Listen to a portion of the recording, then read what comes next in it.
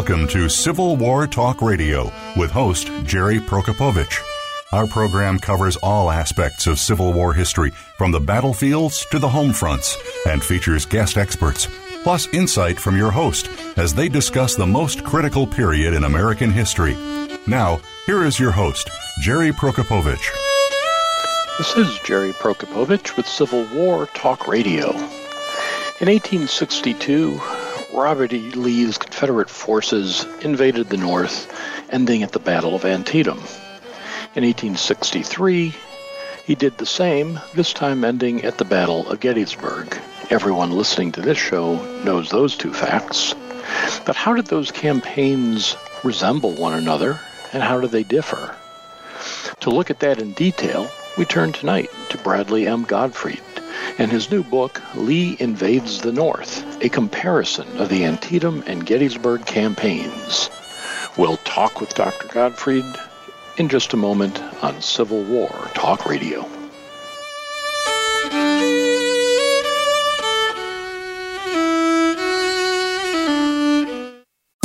Streaming live, the leader in Internet talk radio, VoiceAmerica.com. Voice America programs are now available on your favorite connected device, including Amazon, Alexa, and Google Home. Through streams with Apple Podcasts, TuneIn, and iHeartRadio, listening to your favorite show is as easy as saying the show name followed by the word podcast. Hey, Alexa, play Finding Your Frequency podcast. If that doesn't work, try adding on TuneIn or on iHeartRadio or on Apple Podcasts. The Internet's number one talk station. VoiceAmerica.com.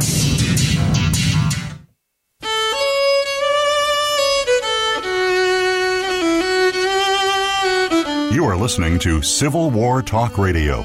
If you have a question or comment about our program, please send an email to prokopovich@ecu.edu. That's PROKOPOWICZG@ecu.edu. Now, back to Civil War Talk Radio. And welcome to Civil War Talk Radio. I'm Jerry Prokopovich, coming to you tonight from our usual haunts on the third floor of the Brewster Building on the campus of East Carolina University, but not representing the university, not speaking for the Thomas Harriot College of Arts and Sciences or the Department of History or anybody else, just myself. And likewise, our guest speaks only for himself, as we always do on Civil War Talk Radio. Well, I hope everybody had a good Thanksgiving if you're in the United States, or a Canadian Thanksgiving, or whatever kind of Thanksgiving you might have wherever you might be at the end of November 2022. That's where we are as we talk tonight. The whole world's attention has been turning to sports over the past week, especially with all the political and moral overtones that have affected some recent matches. In particular, there was the one that I'm sure you watched. Everybody saw it. The one to our opponents, it was more than just a game. They think of us as the great Satan. We can't help but see them as a bastion of medieval barbarism and ignorance, and that make the good guys' victory all the sweeter, of course. But enough about the Michigan-Ohio State game last Saturday. Let's talk about the World Cup. The USA pulled out a 1-0 win over Iran this week to advance to the knockout round. I don't hold hopes for them to go much further, but this year's team looks much more creative and interesting than past USA men's teams, and it was fun to watch them. This is the scoreless draw against England was a great example of how a game can be exciting for 90 minutes without goals when it's played well. It was fun to watch. We'll see how they do going forward. In non-sports news, which is why you're here at Civil War Talk Radio, there was some actual news on the Civil War front over the past 2 weeks. The Lincoln Forum was held at Gettysburg, as it is every year around the time of the Gettysburg Address, November 19th. That's an organization that's been going on now for more than 20 years, 25 years maybe. Harold Holzer, who's been on this show many times, Frank Williams, my late friend David Long were among the people who started the organization, and they meet every year. It's a great thing to go to if you're able to travel that time of year. Definitely go check out the Lincoln Forum. This year they had a presentation by Christopher Oakley, not the person across the hallway from me who teaches American Indian history here at East Carolina, but I think he was professor at Western Carolina, if I'm not mistaken. He did some remarkable research to find out where Abraham Lincoln stood when he gave the Gettysburg Address, something that has been an uncertain fact for many, many years. And he used some software to create a 3D model of the cemetery as it stood on November 19, 1863, by triangulating all the known photographs taken that day, and came up with the conclusion that the speaker stand was erected pretty close to where the Park Service currently thinks it is, but not on the far side of the fence between the National Cemetery and the private Evergreen Cemetery, but actually in the National Cemetery grounds itself by just a few yards, apparently.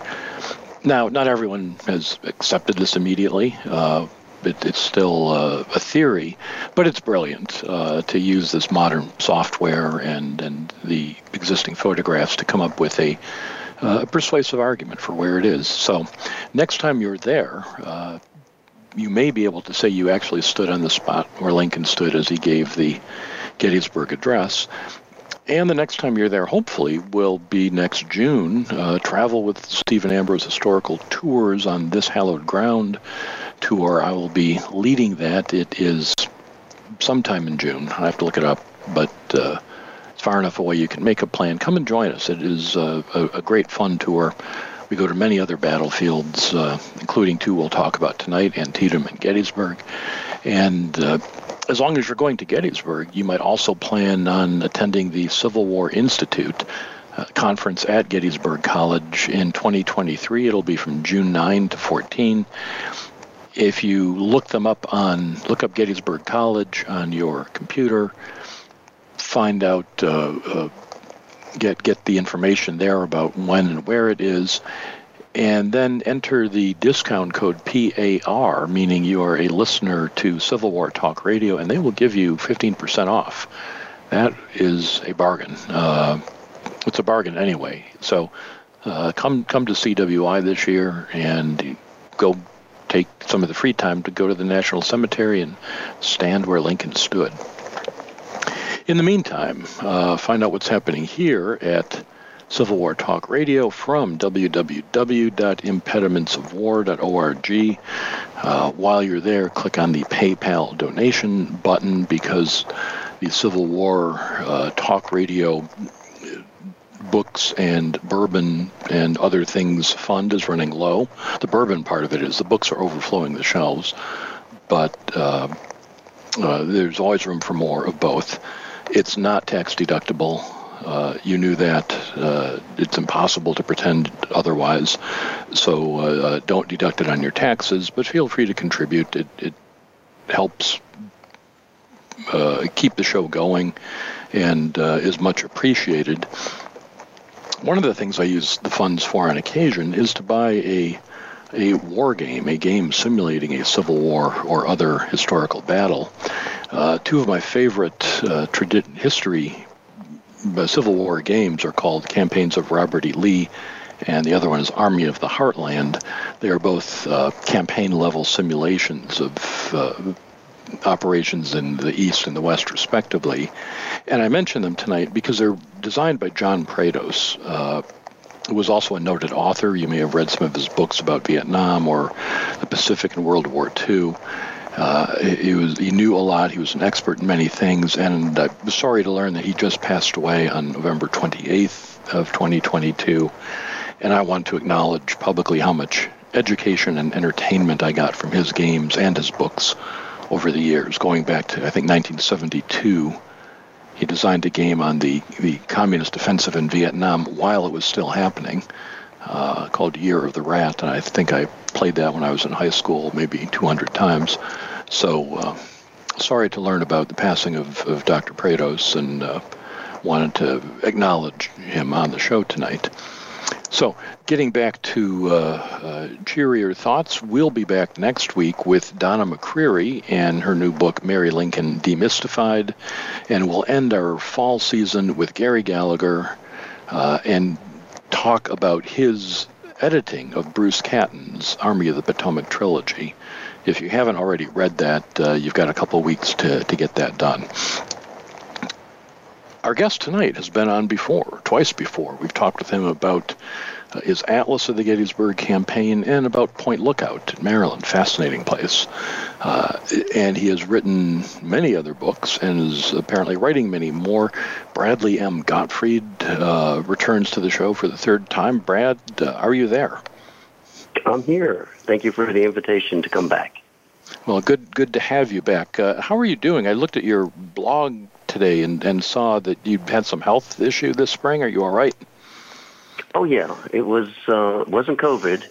It was a respiratory illness that just sort of lingered for longer than I had expected that it would. But knock on wood, I'm fine now. Good My to wife hear. and I are both retired, and it gives us opportunity to really do what we want to do. I can vouch for the fact that retirement is a good thing. That is good to hear. Well, I gather you keep busy between the books you're writing. You're also an Antietam Battlefield Guide and Gettysburg Town Guide. Do I recall correctly when we talked the first time, you said you had a schedule where you did your writing in the middle of the night?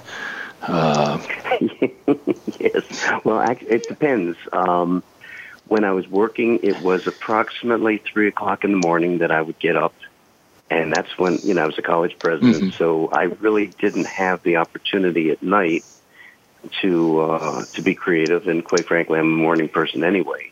And and that worked out well because I'd have about 3.5 hours of work each day. After I retired, I thought, okay, I'm going to sleep in till 5, 6 o'clock in the morning, and I'm going to have the rest of the day. Nope, I still get up. Sometimes I'll be working at 1 o'clock in the morning. The difference is I'll go back to sleep, I'll take a little nap, and then I'll get back to work. So my schedule is much more flexible at this point. It sounds good. The luxury of sleeping until 5 a.m. is hard to comprehend. That for people with, I'm a night person. I will stay up late, but not get up early. So let me ask you about this book, Lee Invades the North, Comparison of the Antietam and Gettysburg Campaigns. What was the inspiration for this? What gave you the idea to write such a book? Well, it's interesting, Jerry. As you know, I'm more of a map guy than anything else. My goal is to create a map book and a map study for every campaign in the Eastern Theater of the Civil War. I'm working with Sean Check on Shiloh. He's doing the text. I'm doing the maps for that one. But periodically, I like to stop and put that aside and do other kinds of things. You were talking about Lincoln. My wife and I recently had a book in the Emerging Civil War series on Lincoln Comes to Gettysburg, about the dedication of the National Cemetery at Gettysburg and his visit. And that new discovery is amazing. What did you think of it? Go online and read it. I think it's great. I think he really nailed it. I had no problem. There were no second thoughts. I didn't have to scrutinize. Given his techniques, it made perfect sense. So I'm right on board there. And it's interesting how, for those people who are able to go online and read the article, how that stand, the speaker stand, actually apparently span both cemeteries. So as you mentioned, where Lincoln stood, it definitely was the National Cemetery, but the back of it seems to be in the Evergreen Cemetery, and that's where people thought he was initially, speaking. It's fascinating how he showed, and it's a sort of a trapezoidal, semicircular shape with the visitors on stage radiating outward. And listeners, I saw this in New York Times. You could probably find it there. There might be other places that have picked it up by now. But if you do some Googling, listeners, you'll find it.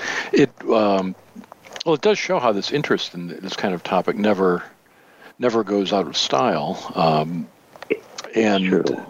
At the same time, to find something new to say about Lincoln or about Gettysburg or Antietam is really a challenge. So, well, I guess I never answered your question. I guess got off on the tangent in terms of Lincoln. To get back to your question, why I wrote this book. This is my my pandemic book. So I've been working on Second Bull Run. In fact, it's just about finished now because I went back to it after these other two projects. But during the pandemic, we're all segregated. We can't really get out much. And I've written a number of books on the Gettysburg campaign, the Brigades of Gettysburg, Roads to Gettysburg, Maps of Gettysburg, Artillery of Gettysburg. So I have a pretty good idea of what happened at Gettysburg. And as you mentioned, I am an Antietam battlefield guide. I've written the Maps of Antietam and just finished editing the Brigades of Antietam. So between that and being an Antietam guide, I have a pretty good idea of both campaigns. And I don't know, it just sort of came to me one day that I've never seen anywhere a comparison of the two campaigns. Usually there's one or the other, but they're never compared. And yet the similarities and the dissimilarities are amazing.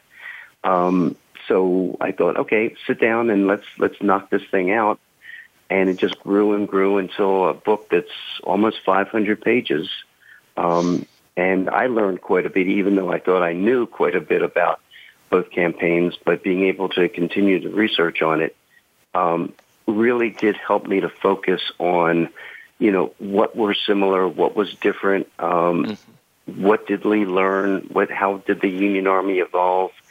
I mean, it's just some fascinating results came out of this study. Well, I'm going to ask you about those. We'll take a short break, and we'll come right back and find out about some of these similarities and differences that we can learn from reading Lee Invades the North, a comparison of the Antietam and Gettysburg campaigns by Bradley M. Gottfried, our guest tonight. I'm Jerry Prokopowicz. This is Civil War Talk Radio.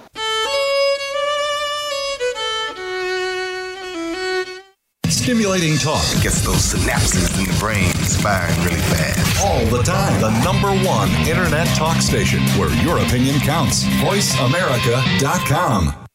Psych Up Live with host Dr. Suzanne Phillips offers a psychological perspective on coping with common and current life issues. This show addresses topics as varied as marital stress, insomnia, depression, raising teens, campus violence, and building self-resilience. Listen in as Dr. Phillips and her guest experts share the latest in books, findings, and information that will inform and enhance your life journey. Psych Up Live is heard every Thursday at 2 p.m. Eastern Time, 11 a.m. Pacific Time on the Voice America Variety Channel. Today, many doctors prescribe basic pharmaceuticals to their patients who aren't feeling well or have various aches or pains. Is this the right course of action for all patients? We don't think so. Find out about healthy, natural ways to help you feel your best by tuning in to the CBD Ed Show with host Ed Cheney. Ed and his guests will explain full-spectrum CBD using the whole hemp plant for good health and answer all of your questions about CBD and natural treatment in general. Listen Fridays at 11 a.m. Pacific Time, 2 p.m. Eastern on Voice America Variety. Streaming live. The leader in internet talk radio. VoiceAmerica.com.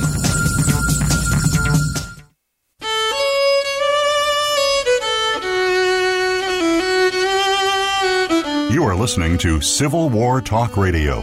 If you have a question or comment about our program, please send an email to prokopowiczg@ecu.edu. That's PROKOPOWICZG@ecu.edu. Now, back to Civil War Talk Radio. Welcome back to Civil War Talk Radio. I'm Jerry Prokopowicz, talking tonight with Brad Gottfried, author of Lee Invades the North, a comparison of the Antietam and Gettysburg campaigns. Brad, before we talk about the campaigns themselves, I want to throw in a plug here for my colleague Michael Palmer and his book called Lee Moves North that he wrote 20 years ago at least.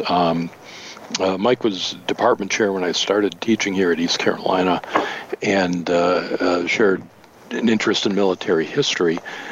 And it's a book, it doesn't compare the campaigns quite obviously as you do or in the detail you do. It's much shorter. But he does look at both campaigns and compares Lee's performance in the two of them. And I just want to throw that out for listeners. If you want to read comparisons after you've read the book we're discussing tonight, there is at least one other one that does that, the Palmer book. I don't know if that one crossed your radar or if not, it's entertaining. A little bit. My book is more. To me, it gets into the armies. It gets into the turning points of the Civil War. It gets into the actual battles. I mean, right. I think Dr. Palmer had a great book. I think mine goes into quite a bit more detail on some of the issues that people might be equally interested in. No, very, very much. They're two very different books, but I'd hate to see Mike's book not just throwing in a plug for an old friend, put it that way. Good. So yes, I understand. You start this. You address the topics chronologically. We begin with how the campaigns are initiated, how they developed. So that's as good a place as any to start there. Did the two campaigns, the two invasions of the North, develop along similar lines, primarily along different lines? What struck you about how these campaigns were launched? Yeah, in both cases, supplies were a major issue for Lee. His men were dramatically undersupplied before Antietam and before Gettysburg. And one of the things that Kent Brown, for instance, talks very eloquently about is, how Lee really did need those supplies, how even during Pickett's charge and the retreat from Gettysburg, they're still picking up tons of materials. That was one aspect that certainly was similar in terms of launching the campaign. Also, Lee realized the longer the war goes on, the less likely the Confederacy is going to be successful in gaining its independence. And in the case of the Antietam campaign, the Maryland campaign, we can't underestimate the impact that Second Bull Run had on the Union Army. It was a dramatic setback. Chancellorsville was pretty bad as well. But the amount of demoralization of the Union Army, it's how it had to be reorganized from two armies, the Army of Virginia and the Army of the Potomac, into one, with George McClellan put back in command of both forces and, the new Army of the Potomac. Lee really is trying to pull the Union Army out of the defenses of Washington and get them into a position where they're going to follow him and he can do battle. And he realizes he can't attack Washington. It's just too strong. He can't remain in place. That's what happened after First Bull Run. He needs to move north, and he needs to pull that Union Army up. Now, during the Gettysburg campaign, the Union Army, even though it had been beaten at Chancellorsville, it was still in much better condition. But, Lee didn't have a whole lot of options at that point. And for Lee, it's always a matter of taking the initiative. He did not want to be on the defensive anytime. Later in the war, he's forced to. But, whenever he can take the offensive, he's going to do that, and he's going to do it in both campaigns. As I mentioned in the book, there were some political issues that were really working in 1862. The midterm elections are coming up in November. And if the Democrats prevailed in the House, Senate, et cetera, it might change the face of the war. Foreign recognition was very important. But Lee didn't talk about those things. It may have been, the back of his mind. He talked more about the supply issue. He talked more about defeating the Union Army. And he especially talked about moving into Maryland and issuing a proclamation requesting, suggesting that the state of Maryland throw down the yoke of Lincoln and join the Confederacy. You didn't have those kinds of parameters during the Gettysburg campaign. So, where the things are different in that sense between the campaigns, you also look at similarities, and you just mentioned Lee as comparing what he's thinking in 62 and 63. Is that the constant there, that we have Robert E. Lee in both campaigns? No question. Yes, that definitely is a similarity, and one of the advantages, one of the strengths of the South at that point. You had a commander that gained the respect of his men, idolized by his men, and showed himself to be a very able leader, as opposed to the Union Army, whether it was at Antietam or at Gettysburg. You had a cavalcade of different leaders, and the men are demoralized. Unlike the Southerners, who were their morale was very high. Never mind, they didn't have enough food. They may not have had shoes, but they believed deeply in their commander, and they felt that he is going to lead them to victory no matter what. Now, on the northern side, one constant is in the White House. So Abraham Lincoln is the commander-in-chief in both campaigns. And I would say your book is not overtly critical, but I think there's... I get the impression you're not impressed with Lincoln's leadership from a military point of view. I am very impressed that Lincoln took the war effort very seriously. I mean, he was not going to be passive. When you think of other war presidents, they basically leave it in the hands of their generals, whether they're competent or not. Lincoln was going to take an active role, and in many cases, he just did not have especially early in the war, did not have the expertise to judge strategy and tactics, to really formulate an approach to taking Richmond, or at least ending the war.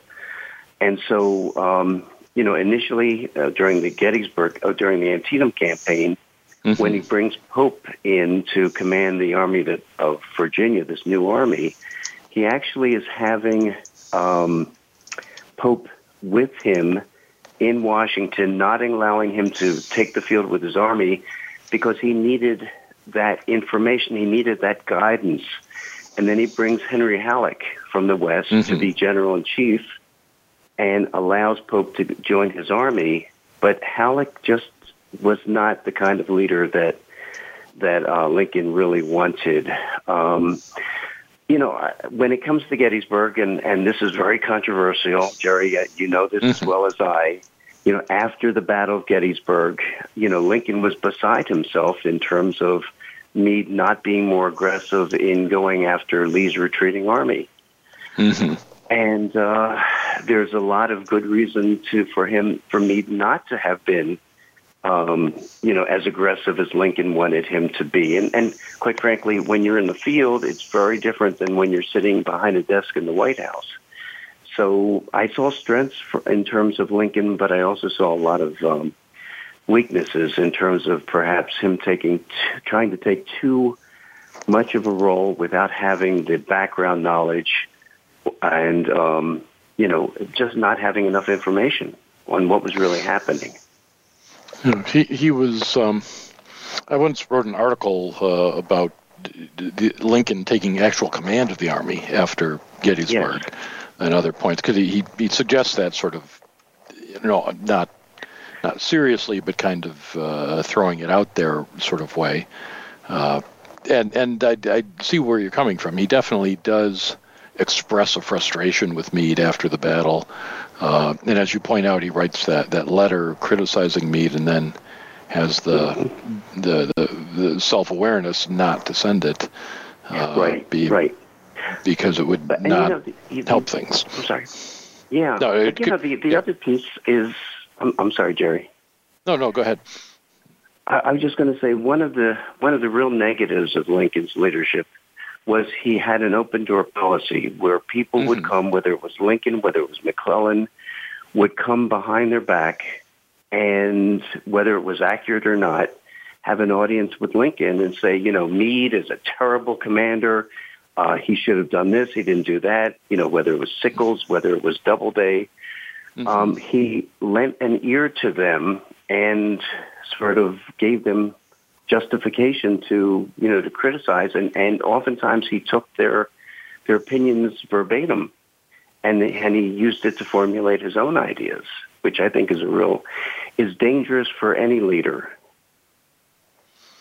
Yeah, no, that's an interesting point. He did listen to the first people to come back from Gettysburg, and that includes people like Sickles for obvious reasons, right? And that certainly did influence him. He, as you say, he was hungry for information. He was always trying to find out what was happening at the front, and he would hear those people. Let me ask a different question about the audience for this book. Yes, because you address it in the beginning of the book. You point out there's really. It's really almost two books here. You said this is 500 pages. I'm looking. Yeah, it's almost 500 pages. Listeners, don't be what's the word I'm looking for? Not discouraged, overwhelmed by the thought of a 500-page book. That's the word I want. Don't be intimidated. There's a substantial bibliography. There's index, but much of it is charts and maps in which you compare the campaigns, and then at the same time there's narrative of the campaigns. It's almost as if there are two different books here.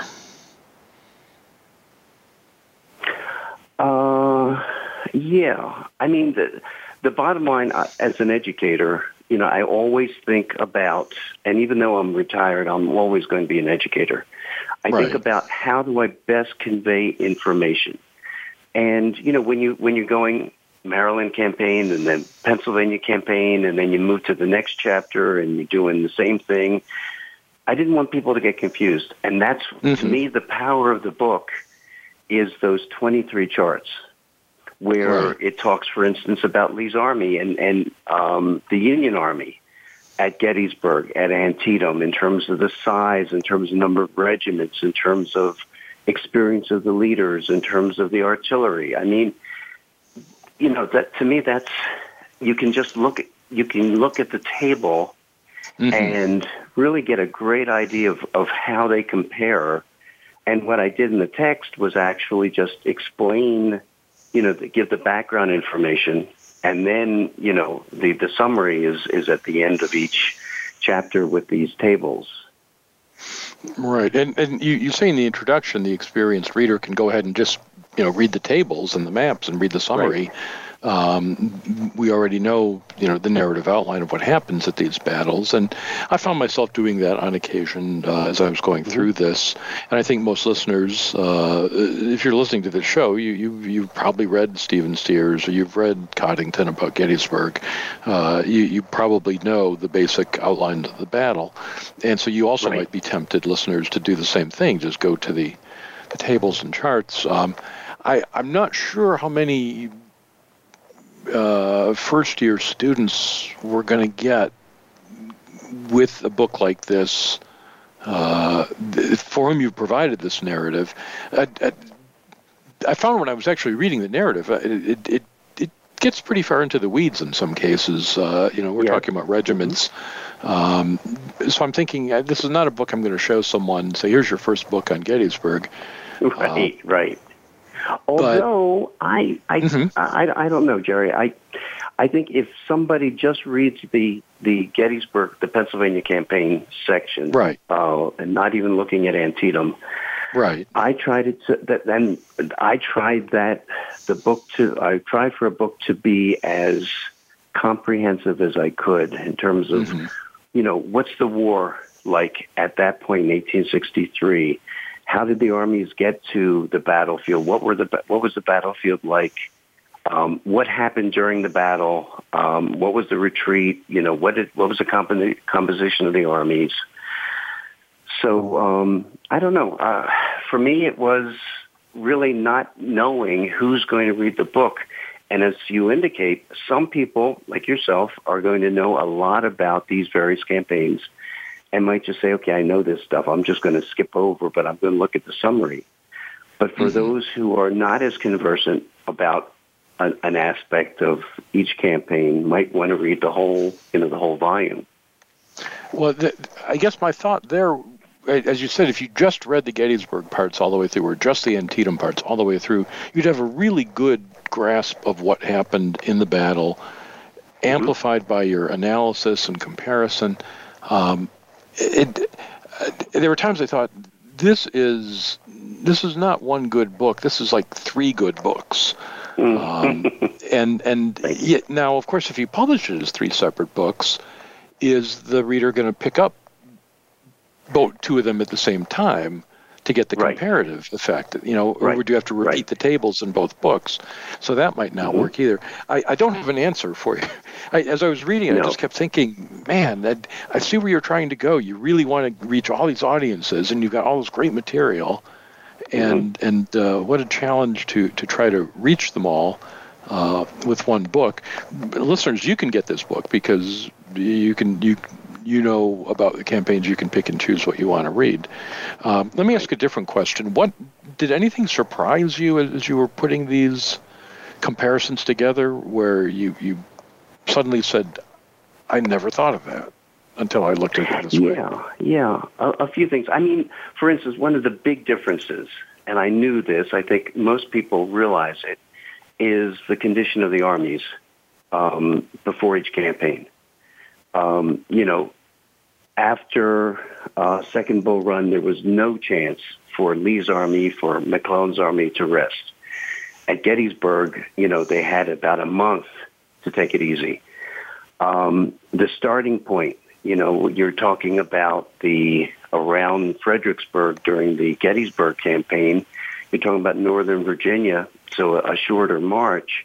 I mean, that is kind of, I think intuitively you know that about each campaign, but when you put them together, it's like, wow, okay, that makes more sense. But some of the things that were surprising, for instance, was the nature of the armies themselves. For instance, Lee only had 30... I'm sorry. Let me step in, because that's a big point that I wanted to ask about the condition of the armies themselves. Yeah. And I see by the clock we need to take a quick break here. So let's jump back in on that point in just a minute. We're going to step away for just a moment, come back and talk more with our guest, Bradley M. Gottfried, author of Lee Invades the North, a comparison of the Antietam and Gettysburg campaigns. I'm Jerry Prokopovich. This is Civil War Talk Radio.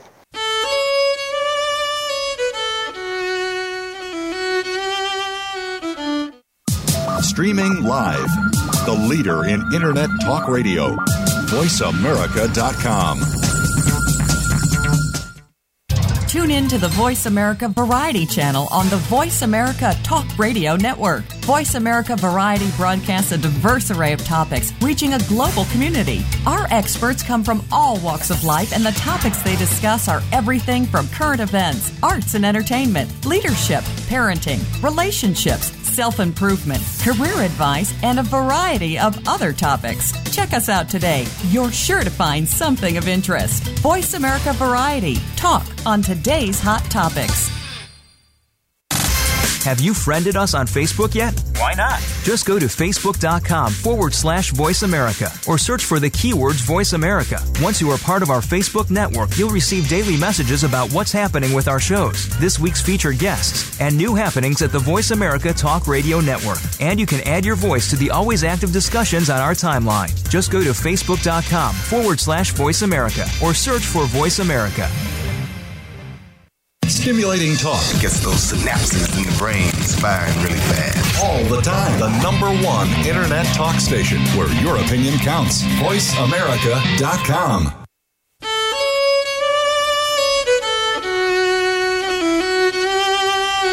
You are listening to Civil War Talk Radio. If you have a question or comment about our program, please send an email to prokopovic@ecu.edu. That's PROKOPOWICZ@ecu.edu. Now, back to Civil War Talk Radio. And welcome back to Civil War Talk Radio. I'm Jerry Prokopowicz, talking tonight with Bradley M. Gottfried, author of Lee Invades the North, a comparison of the Antietam and Gettysburg campaigns. In the last segment, we were talking about some of the surprising observations that emerge when you make this comparison. And Brad, one of them you said was on the condition of the armies as the campaigns began. Can you talk about that? Yes. As I mentioned, the armies were in much better shape at the onset of the Gettysburg campaign. They had a chance to rest, especially in the case of the Union Army, a better chance to be resupplied after Chancellorsville in early May. But Antietam, there was no rest. And so both armies were pretty well exhausted and beaten up. When you think about Lee's army, and McClellan's army, actually, down in the peninsula, having to come up, fight Second Battle of Bull Run the end of August, and then almost immediately get right back into the campaign for the Maryland campaign. And so the men there were exhausted. The size of the armies were much, much smaller. Straggling was a major issue in the Antietam campaign compared to the Gettysburg campaign. In fact, it was so bad that both McClellan and Lee issued general orders against straggling, to the point where they were about ready to shoot any straggler who fell by the wayside. You didn't find those general orders before during the Gettysburg campaign. The armies were in worse shape. They were much smaller. Mm-hmm. At Antietam, the Confederate Army, 36,000. At Gettysburg, over 70,000. For the Union Army, about 58,000. At Gettysburg, over 90,000. But what I find fascinating, Jerry, is if you look at the number of divisions that Lee has at Gettysburg versus Antietam, you would think, his army's almost double the size at Gettysburg. Mm-hmm. But he's got the same number of divisions. He's got 9 at Gettysburg. He's got 9 at Antietam. And if you look at the number of regiments, he actually has fewer regiments, this is Lee, at Gettysburg than he had at Antietam. And the difference is that Antietam, some of those regiments had less than 100 men, whereas by Gettysburg, they were pretty well bulked up. So, that was some of the major differences. The armaments were different. The cavalry was different in terms of how they were organized. I mean, major differences between those campaigns in terms of the army, in terms of supplying the armies. You mentioned the armies at Gettysburg are much bigger, and as you describe in the book and show with the maps, the battlefield of Gettysburg is much bigger. Although yes. In the text, you say that Antietam was like the part where the fighting takes place is 2.8 square miles, Gettysburg about 12 square miles. Mm-hmm. But even if looking at the map you have in your book, that shows 22 square miles of Gettysburg, and it doesn't include the East Cavalry Field. Was the 12 square miles a typo? Isn't Gettysburg way bigger than that? It could have been. I may need to look at that again. Yeah, that one caught my eye because I know you know the battlefield well. Well, let me ask a different question, though, about the two battles. You make a really interesting comparison by breaking them both into 3 phases, and we all know Gettysburg is a 3-day battle, so that's obvious. Mm-hmm. But then you divide the day of Antietam into 3 separate phases, and you suggest there's a similar rhythm in the 2 battles. Well, that is probably the weakest part of the book. I couldn't do a comparison of the 2 campaigns and not talk about the actual battles, but it's hard when you have a 1-day battle at Antietam and a 3-day battle at Gettysburg. And so somehow I had to divide up and so I could, Antietam, so I could compare it with the Battle of Gettysburg. And it worked pretty well on July 1 at Gettysburg and the early morning northern fields at Antietam. It worked pretty well on day 3 at Gettysburg, and the final attack and the burnt and crossing the lower bridge by the Union forces of the Ninth Corps, where it really broke down. And I know you're going to get me on this. Is the second day at Gettysburg? How do you compare that with the Sunken Road? You really can't.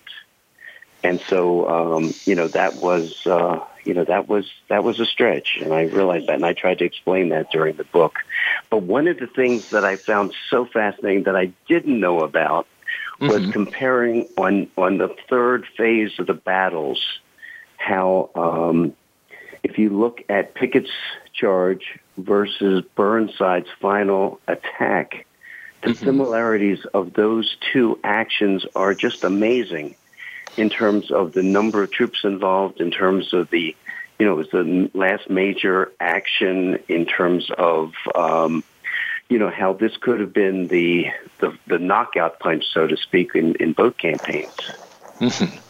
Well, that did strike me as interesting, because you write that the defender has all the luck in these cases. It really throughout the battles. Yes. And but you also show, and this gets to something that I've argued in books, in a book and in articles and lectures elsewhere, that I would argue that there's such a systemic advantage that for the defender in Civil War battles, that they all follow this similar rhythm where the attacker nearly breaks through, but can't quite coordinate sufficiently to defeat the defender, who's usually on interior lines. And you show exactly that. That Lee, and it's not because of the personnel. You show that Lee coordinates his army beautifully at Antietam, but Meade does the same at Gettysburg, moving forces about to stop. Whereas Lee doesn't coordinate at Gettysburg, nor does McClellan at Antietam. That's correct. So that would suggest that since Lee is the constant, to take a scientific approach, if that's not changing, then it's not the personnel that causes the failure of coordination. It's the fact attacking armies just can't get it together. Yes, and Lee had an aversion to being on the defensive. He did very well at Antietam. I mean, he almost got beaten at Antietam, but he persevered. At Fredericksburg, he did very, very well. Right. But Chancellorsville on the offensive, he did well. But at Gettysburg, as you said, it's tough to be on the offense, especially if you have a smaller army, as he did at Gettysburg.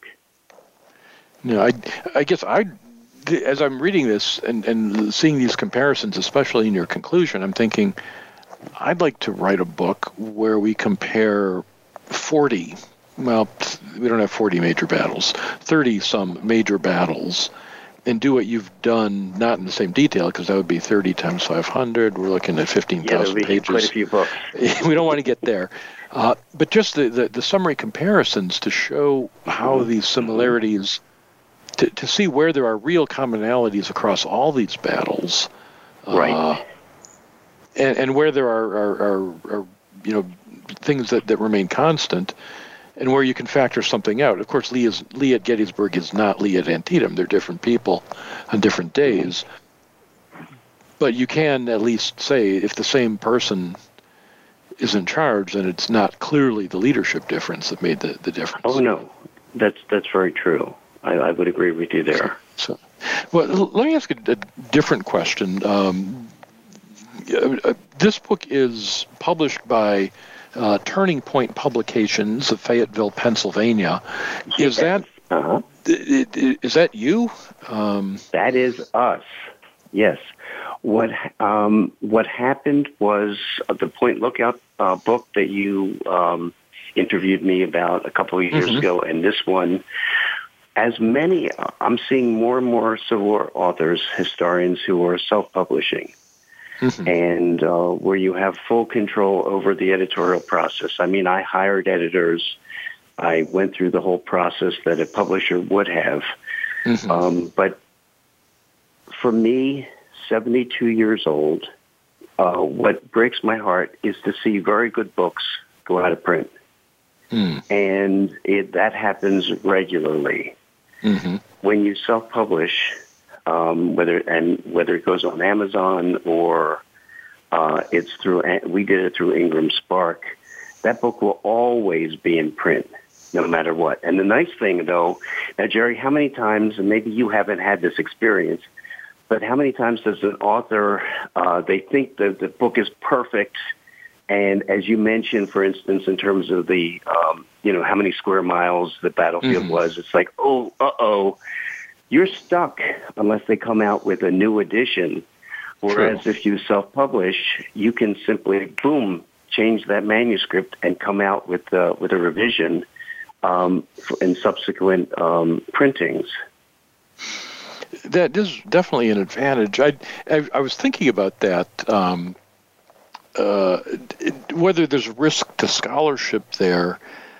Somebody like you would be careful enough to say this is, every time you made a change, say this is the umpteenth printing, so that if I cite your book and say he says it's 12 square miles, title, author, third printing, and then you change it because you found some new information or whatever, so now it's different in the fifth printing, then at least somebody looking at that will say, oh, well, Jerry was looking at an earlier printing. I see why he has a different number.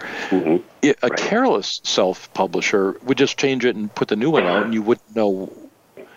It would be like a website, where you can't tell from day to day what to rely on. And that is a potential negative. Also, I would never recommend self-publishing if for a brand new author who does not have a reputation. I don't want to beat my chest and say I've written 17 books, and virtually all of them except for 2 have been published by recognized publishers. But I think you need to have some sort of reputation that it's going to be a quality work, that it's been peer-reviewed. And, I paid peer reviewers to review the book and really tear it apart. Maybe not that one section as well as they should have. But, I think publishing is changing, and the publishing world is changing. I've known too many newer authors who have gotten very discouraged with the whole process of, working with publishers. And I don't want to discourage the publication world and recognized publishers. They're very important. When I do my map books, they will always be published through a recognized publisher because I don't have the wherewithal to get them printed. They're printed overseas. But whereas these books, I can do it fairly easily. And it's interesting the number of recognized authors. I don't know, Jerry, if you know many, who are maybe not all of their books, but many of their books, they're moving to this format, this approach. I think it's what you said is very interesting, because in my notes I said, Brad's published with many reputable presses. Ask him why do self-publishing, and your point is exactly right. I think a beginning author who does that is making a huge mistake, because I'm not going to read their book. I'm not going to. I don't have the time to be their peer reviewer. But you sent yours out for peer review. When I published with a trade press, it wasn't peer reviewed, so I did the same thing you did. I sent it to peers and said, review this and to tear it apart.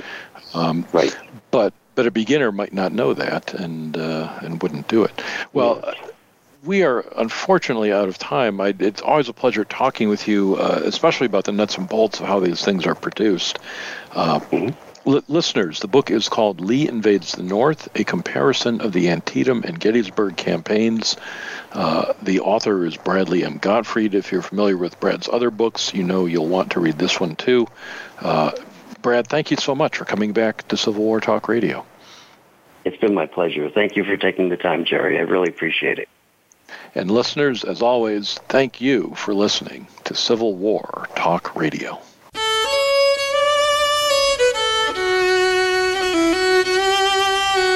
Thank you for embarking on a part of American history this week. Civil War Talk Radio with Jerry Prokopovich can be heard live every Wednesday at 4 p.m. Pacific Time, 7 p.m. Eastern Time on the Voice America Variety Channel. Have a good week.